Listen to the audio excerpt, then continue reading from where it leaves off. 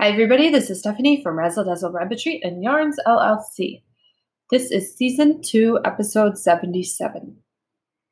Increase productivity with a routine. As creatives, a strict schedule can cause creativity to suffer. Creative ideas often spark out of what was not scheduled, routine, and repetitive.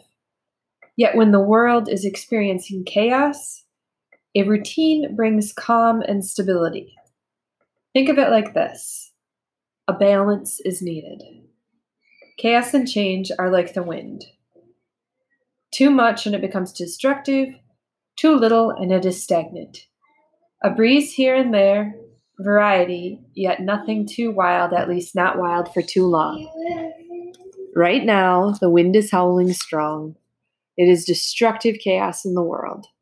It can be helpful to establish a routine, especially if you find your productivity has declined.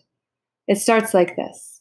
List the top items that must get done, then list what you want to do. Pick one or so and decide that will be the focus of the day or week. Know when you would like to get up and go to bed. Keep the routine simple yet firm. Example, I get up no later than 7 a.m. 6 a.m. is the goal. Computer work is completed while drinking coffee. I work on the project I selected in the day and make sure to be in bed no later than 9 p.m. 8 a.m. is the goal.